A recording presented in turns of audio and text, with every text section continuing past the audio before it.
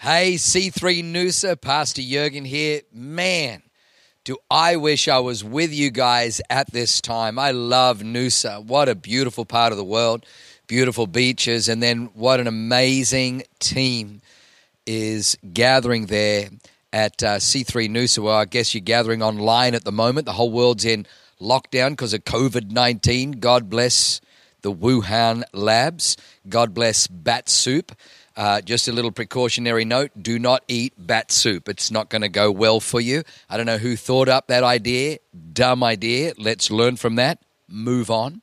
But I'm just so honored to be able to speak to you. And as you know, Christian and Melissa have been our dearest friends for the last 22 years. And so we love them so much, and we love their beautiful family. Today I've got a message for you called Prophesy in the Valley. Prophesy in the valley. The valley in the Bible speaks of low places. It speaks of difficult places, and more than anything, it speaks of isolation. David said, yea, though I walk through the valley of the shadow of death, of the appearance of death, of the weight of death, the sentence of death. Yea, though I walk through the valley of a shadow of death, I will fear no evil, for God, you are with me. All the way through the Bible, people found themselves in valleys. You may be in a valley moment right now. You may not be coping with the isolation, or you may be in a valley moment right now. It's dark, it's depressing, it's difficult. I'm struggling with anxiety. I'm concerned about the future. I'm concerned about my business. I'm concerned about my children. I'm concerned about my family. I'm concerned about my relationships. I'm concerned, how am I going to make it out of this valley? Well, fortunately, the Bible is brilliant, because the Bible is not a sunshine and lollipops Bible. In fact, God does His greatest work in our valleys. God does His most powerful things in our wilderness moments, in our desert moments. Things go into a valley, but they come up holding the head of Goliath. Things go into a wilderness, but they come out anointed. The Bible says Jesus was led by the Spirit into the wilderness, where for 40 days he was tempted and tested by the devil, but he returned from the wilderness in the power of the Holy Ghost. What the devil has arranged for your downfall, God has already predetermined will be your windfall, will be your promotion, will be your uplifting, will be your elevating, will be your increasing. And so I want to talk to you about that today. So let me read the scripture. Come with me in your Bibles to the book of Ezekiel 37. It's a powerful passage. You'll probably be familiar with it if you've been around C3 and heard Pastor Phil Pringle preach at any time. One of his go-to messages is Ezekiel 37. It says, the hand of the Lord came upon me and brought me out in the spirit of the Lord and set me down in the midst of the valley. And indeed it was full of bones. Then he caused me to pass by them all around. And behold, there were very many in the open valley. And indeed they were very dry. Excuse me. And he said to me, Son of man, can these bones live? So I answered, O Lord God, you know. Again he said to me, prophesy to these bones, and say to them, O dry bones, hear the word of the Lord. Thus says the Lord God to these bones, surely I will cause breath to enter into you, and you shall live. I will put sinews on you, bring flesh upon you, cover you with skin, put breath in you, and you shall live. Then you shall know that I am the Lord. So I prophesied as I was commanded. And as I prophesied, there was a noise, and suddenly a rattling, and the bones came together, bone to bone. Indeed, as I looked, the sinews and the flesh came upon them, and the skin covered them over, but there was no breath in them.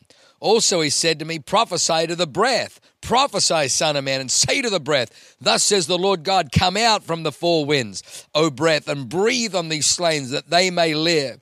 So I prophesied as he commanded me, and breath came into them, and they lived and stood up on their feet, an exceedingly great army. Then he said to me, Son of man, these bones are the whole house of Israel. They indeed say, our bones are dry, our hope is lost, and we ourselves are cut off. Therefore prophesy and say to them, thus says the Lord God, behold, O my people, I will open your graves and cause you to come up from your graves and bring you into the land of Israel. Then you shall know that I brought you up from your graves, and I will put my spirit in you, and you shall live, and I will place you in your own land. Then you shall know that I, the Lord, have spoken it and performed it, says the Lord. Amen. Well, if you ever travel to Israel, if you ever have the opportunity, the blessing and the luxury to travel to Israel, you'll find that this scripture is an incredibly significant and profound scripture for them, because for 2,000 years, when the Romans destroyed the temple in AD 70, the Jews were scattered all over the world. They were scattered for almost 2,000 years, 1,900 years. But in 1948, a miracle happened. From all over the world and against all odds, God brought Jews back to their land, literally like they came out of their graves. And this scripture was fulfilled, that Israel, after almost 2,000 years, became a nation again. And their army came together again, and they were outnumbered, they were outgunned, they were surrounded by the enemies, thinking they were going to wipe out Israel. It was going to be a piece of cake, and Israel pushed back their enemies, reestablished their boundaries and their borders, and was officially recognized as the nation of Israel once again. Can I just tell you that God knows how to look after his own. God knows how to look after his people, and God certainly knows how to look after you. So let me give you 4 quick points this afternoon. Number 1, what do you do in your valley? You prophesy in your valley. You prophesy in your valley. God does his finest work in a valley. When David met Goliath, everybody that was looking at this teenage boy going into a valley thought that he was going to his death. He was facing a warrior. He was facing an undefeated champion. He was facing the heavyweight champion of the world, Goliath. Goliath! He was facing a warrior that did not know defeat. Not only did he not know defeat, but he was well armed. He was well equipped, and he was piping off. He was taunting morning and evening. Give me a man that we may fight. Give me a man that we may fight. Morning and evening, morning and evening. Well, the Bible says that it wasn't just Goliath, but a shield bearer went before him, so it was 2 against 1. David goes into the battle unarmed. He goes into the valley unprotected. He has no armor. He doesn't have a bronze helmet on his head, doesn't have a coat of mail covering his chest. He has no bronze on his arms and on his legs. He's just wearing a shepherd's coat. And he goes in, and everybody thinks he's going to die. David writes Psalm 23, yea, though I walk through. Notice he doesn't say, yea, though I walk into. Yea, though I walk through the valley of the shadow of death. And let me just say this. You may be feeling right now that you're in a valley, in a low point relationally, a low point emotionally, a low point financially, a low point spiritually, and you're in a low point, and it feels like the shadow of death. It feels like death's shadow is being cast over you. It's only a matter of moments. It's only a matter of seconds. It's only a matter of months, and the shadow that is hanging over me is going to be caught up by the reality of what is casting that shadow, the shadow of death. Everybody thought that Goliath, the shadow that David was walking into, would eventually be the Goliath who would take off David's head. But David said, yea, though I walk through the valley of the shadow of death, I will fear no evil, because God, you are with me. David's faith was in the promises of God. When Goliath pipes off and curses David by his gods, David does something profound and powerful. David looks at Goliath. He looks at his problem. He looks at the job loss. He looks at death staring him down. He looks at the divorce papers. He looks at the downturn in the economy. He looks at the famine. He looks at COVID-19. He looks at this soothsayer. And he says, you come against me, well armed, well equipped with your sword, your spear, and your javelin. But guess what? I come against you in the name of the Lord of hosts. You know, the Bible says in Proverbs 18 verse 10, the name of the Lord is a strong tower, and the righteous run to it and are safe. Do you realize that God has given him the name that is above every other name, that at the name of Jesus, every knee will bow? Every name that is named must bow to the name of Jesus. They've named it COVID-19. Guess what? It must bow to the name of Jesus Christ. So David says, you come against me with sword and spear, but I come against you in the name of the Lord of hosts, whose arm is you. And this day I will take your head from your shoulders, and I'll cast your body to the beasts of the field and the birds of the air, so the whole world may know there's a God in Israel. Are you prophesying in your valleys, or are you whining and complaining? Listen, you and I are inundated in an age and an era of fake news. The reason there is fake news, it's not because they're only anti-Trump. It's not because, there is fake news because they understand that people are easily led and easily controlled when we all echo the same narrative. Don't come under fear. Don't come under anxiety. Don't come under control. Come under the Word of God. The Word of God sets you over nations, sets you over kingdoms, Jeremiah 1:10. Come into the alignment with the Word of God and speak the Word of God into your circumstances. Speak the Word of God to your COVID-19. Speak the Word of God to your giant, whatever you're facing. Prophesy in your valley. I remember when we lived in New Zealand at the end of Bible college, 1991. I was part of Hillsong back then. They sent me to New Zealand to help pioneer a church. And my wife and I, Leanne, got married 7 months later. That year I flew back to Australia, got married, brought her over to New Zealand. We started our life together. Well, maybe about 18 months later, we got church and we got a South African prophet. And he prophesies over me, stands me up. I was always a prophecy magnet. That's what happens if you're faithful to God. The Holy Ghost will find you in any meeting. And he stands me up and says, I don't know you right now, but I can tell God's hands upon your life. And I see you under incredible pressure. I see you needing things to be supplied. I don't know where you live right now, but I see God's going to give you a home. He's going to pay your school fees. Up until then, he had no idea that I was working for the church for free. But God knew, and God was watching, and God knew that the laborer is worthy of his wages. We were struggling. We were just living hand to mouth. But all of a sudden, God comes through, and he says, are you pregnant right now, lady? To my wife. And she says, no, we've got a 5-year plan. Well, he says, guess what? You're pregnant. You're going to have a child. You're going to have a little boy. And sure enough, 6 weeks later, we find out she's 6 weeks pregnant with little Jordan. And he said, I see you under pressure, needing things to be supplied. Well, I took that prophecy, and back then it was on cassette, which kind of dates and ages me, but we would put it in the car and we would listen to it. It was a miracle. We had no money. We had no savings. We had no deposit, but we had a word from God. We had a word from God. So I took Leanne in the car and we're driving around Otara and East Tamaki and Otahuhu and some of the cheaper areas. And they're cheaper because there's a little more gang violence to enjoy and a lot of graffiti and houses that have cars that were worked on, or at least they were up on blocks with wheels missing and windscreens and stereos and upholstery stripped, just sitting on the front lawn, which is a nice look with long grass growing around it and broken windows and graffiti.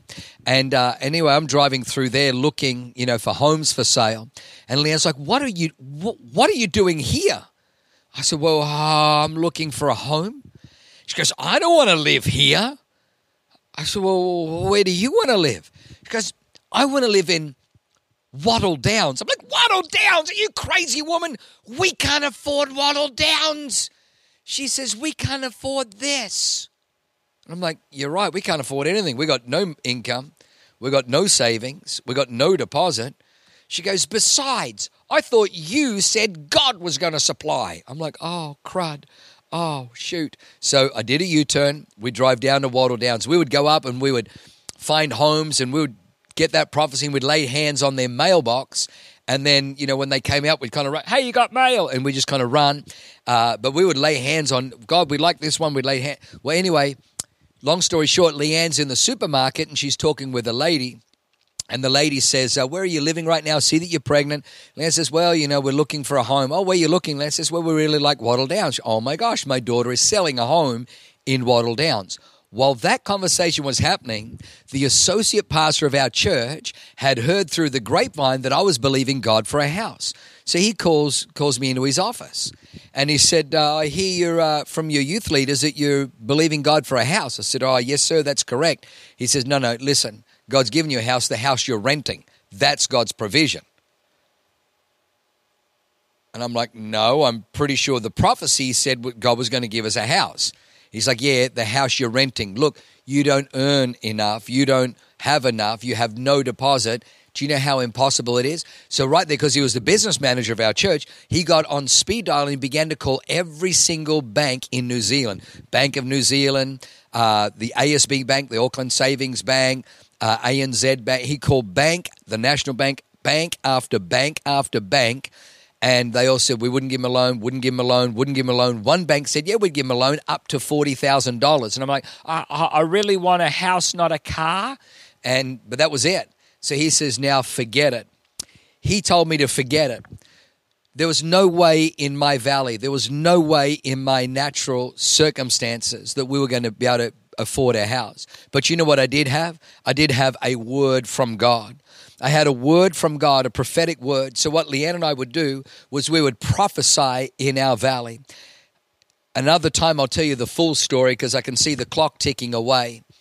But we kept prophesying and we kept believing. We didn't let the negativity or the lack of faith and even some of our leaders and people around about us discourage us. We kept shooting the word of God out, shooting the word of God out, shooting the word of God out. Guess what?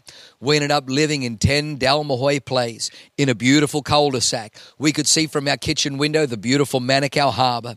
We got a home, a miracle, an incredible miracle right there in Wattle Downs. It set us up for literally the next step and the next step. We have what we have today because of that first breakthrough there. I want you to know that God is with you in your valley, but don't complain in your valley. Don't die in your valley. Prophesy in your valley. Second thing that you need to understand is your mouth's confession is the setting of what's possible. Your mouth's confession is the setting of what's possible. Believe it or not, your mouth is the thermostat, and it is the thermostat of your faith. Out of the overflow of the heart, the mouth speaks. You'll know the level of faith you have, not by the scriptures you quote, not by the Hail Mary prayers you pray, but by the dialogue that comes out of your mouth. If it's impossible to you, then it's impossible. If it's too difficult, then it's too difficult. It is as you say. Jesus said to Pontius Pilate, it is as you say. I love the scene in Empire Strikes Back where Luke Skywalker is told in no uncertain terms by Obi-Wan Kenobi, Luke, go to the Dagobah system. There, Yoda will train you. And so, he lands his X-Wing fighter in a swamp, stuck in the swamp, and then this kind of little weird creature finds him, and he's like, hey, get out of here. Get out of that. Listen, I'm trying to find this great Jedi warrior. Oh, you seek Yoda? Yoda you seek? Oh. And he's like, that's exactly who I see. You know him? Oh, take you to him I will. Come, take you to him I will. And so he follows his, I don't have time for this. And then he realizes that this little creature is actually Yoda, this great Jedi warrior, just in a small package. Well, at the end of the training, he's like, what do I do about my X-Wing? I can't get it out. And so Yoda's like, you've just completed your training, try. And he tries and he gets it up a little bit and then he drops it down and he says, I can't do it. I can't do it. And so little Yoda looks at him and says, judge me by my size, do you? And then it's a powerful scene. He puts out his hand and then he brings the X-Wing fighter up out of the water and then he moves it onto the land and he puts it down on the land. And Luke Skywalker's eyes are like this. And as it lands on the dry land, he goes, I don't believe it. I don't believe it. And Yoda looks at him and says, that is why you fail. That is why you fail. At the end of the day, God says to Ezekiel, Son of man, can these bones live? And Ezekiel, with everything that he's looking at, is looking at impossible. He's looking at so difficult. He's looking at dead bones in a dead valley, in a desert. He's looking at, but he doesn't want to tell God impossible. He's got enough sense to understand. So he says, oh Lord, you know. And God says to him, prophesy. Prophesy to these bones that they may live. Can I just encourage you that the words of your mouth tell you, the words that flow out of your mouth, not just in church, but every day. Well, I'm not sure how we're going to make it. Oh, it's so difficult. Money doesn't grow on trees. Well, let me tell you, death and life is in the power of the tongue. Those who love it shall eat its fruit. Your life is a product of the fruit of your mouth. The fruit of your life is a product of the words of your mouth. Your mouth is the thermostat setting. If you want to change your external world, change what is flowing out of your mouth. You were created to prophesy. You're made in the image and the likeness of God. When God said, let there be light, it wasn't a suggestion. It wasn't a request. It wasn't a Hail Mary pass. It was spoken in faith, and the word came to pass. 10 times in Genesis 1, God says, let there be, and it was so. Let there be, and it was so. God created man in Genesis 1 in his image and in his likeness. You need to understand that your world is a product of your words. Your world is a product of your words. Number 3, prophesying is not just positively speaking. There's a lot of people think that, oh, I get you. I love you guys at Awaken Church, at See Free. You guys are like new agey, aren't you? You guys like, positive speaking, positive thinking, the power of positivity. That's not what I'm talking about. God didn't just say, hey, be positive, speak positive. God said to him, prophesy. Now, when when Ezekiel first prophesies, the bones come together, but there's no life. The Bible says bone to bone, sinews came, but there was no life in them. Do you know how many people said, well, I tried that, Pastor. I tried prophesying, but nothing happened. We tried believing God. We tried praying, and the cancer went into remission, but then it came back even more aggressive. You know what? Maybe this is God's will. Well, I want you to notice the first time Ezekiel prophesied, the bones came together, but no life came. So he had to prophesy again. And God says to him, prophesy again. And say this, speak to the wind and say, hear the word of the Lord. What are you speaking? What are you speaking about in your valley? What are you declaring in your valley? Don't declare the opinions of the doctors, the opinions of the financial experts. Don't declare what is, on CNN News. Begin to declare what God is saying. Prophesy.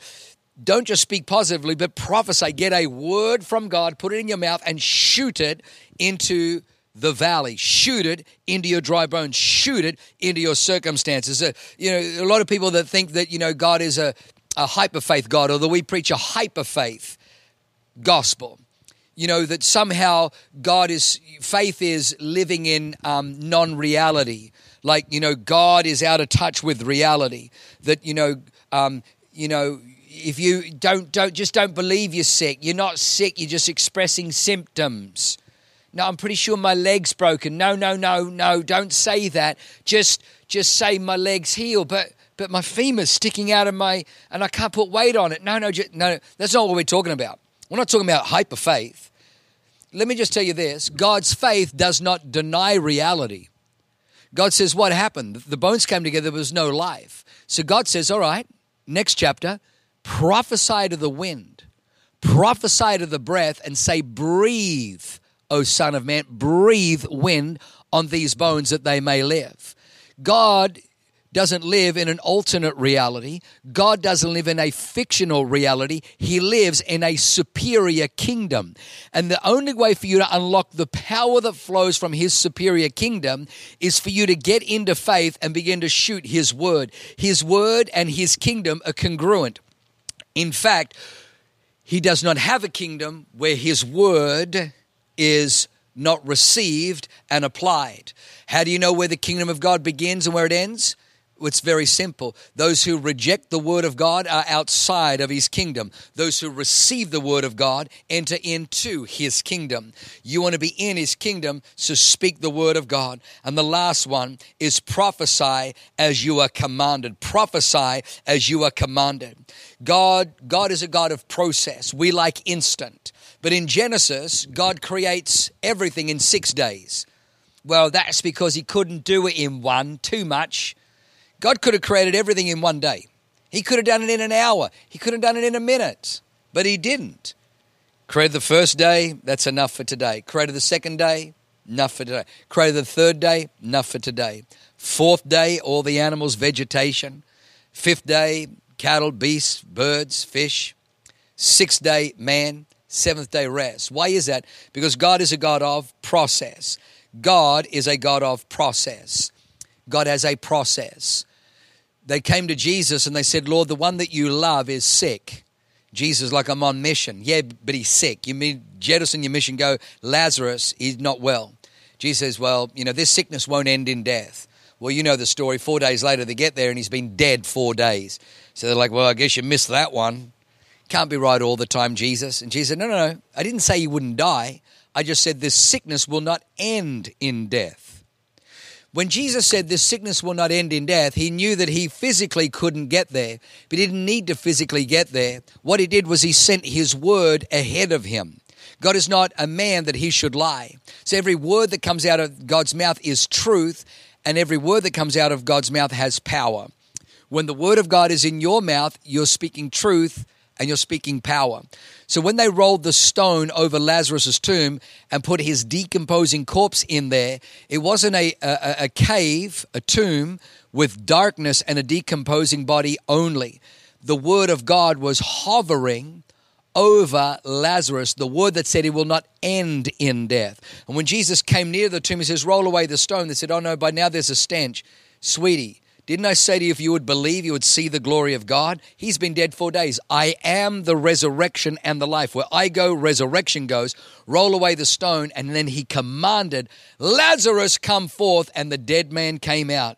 Prophesy as you are commanded. Speak faith. Declare breakthrough. Declare healing. Declare deliverance. Declare every dollar that you've lost is coming back twofold in Jesus' name. Well, we've run out of time. Let me pray for you. I know that Pastor Christian's going to give an appeal today for you to come up. And if your life's not right with Christ, get your life right with Christ. If you're away from God, come back to God. If you're walking through your valley and you don't know what to do, you don't know where to look to God.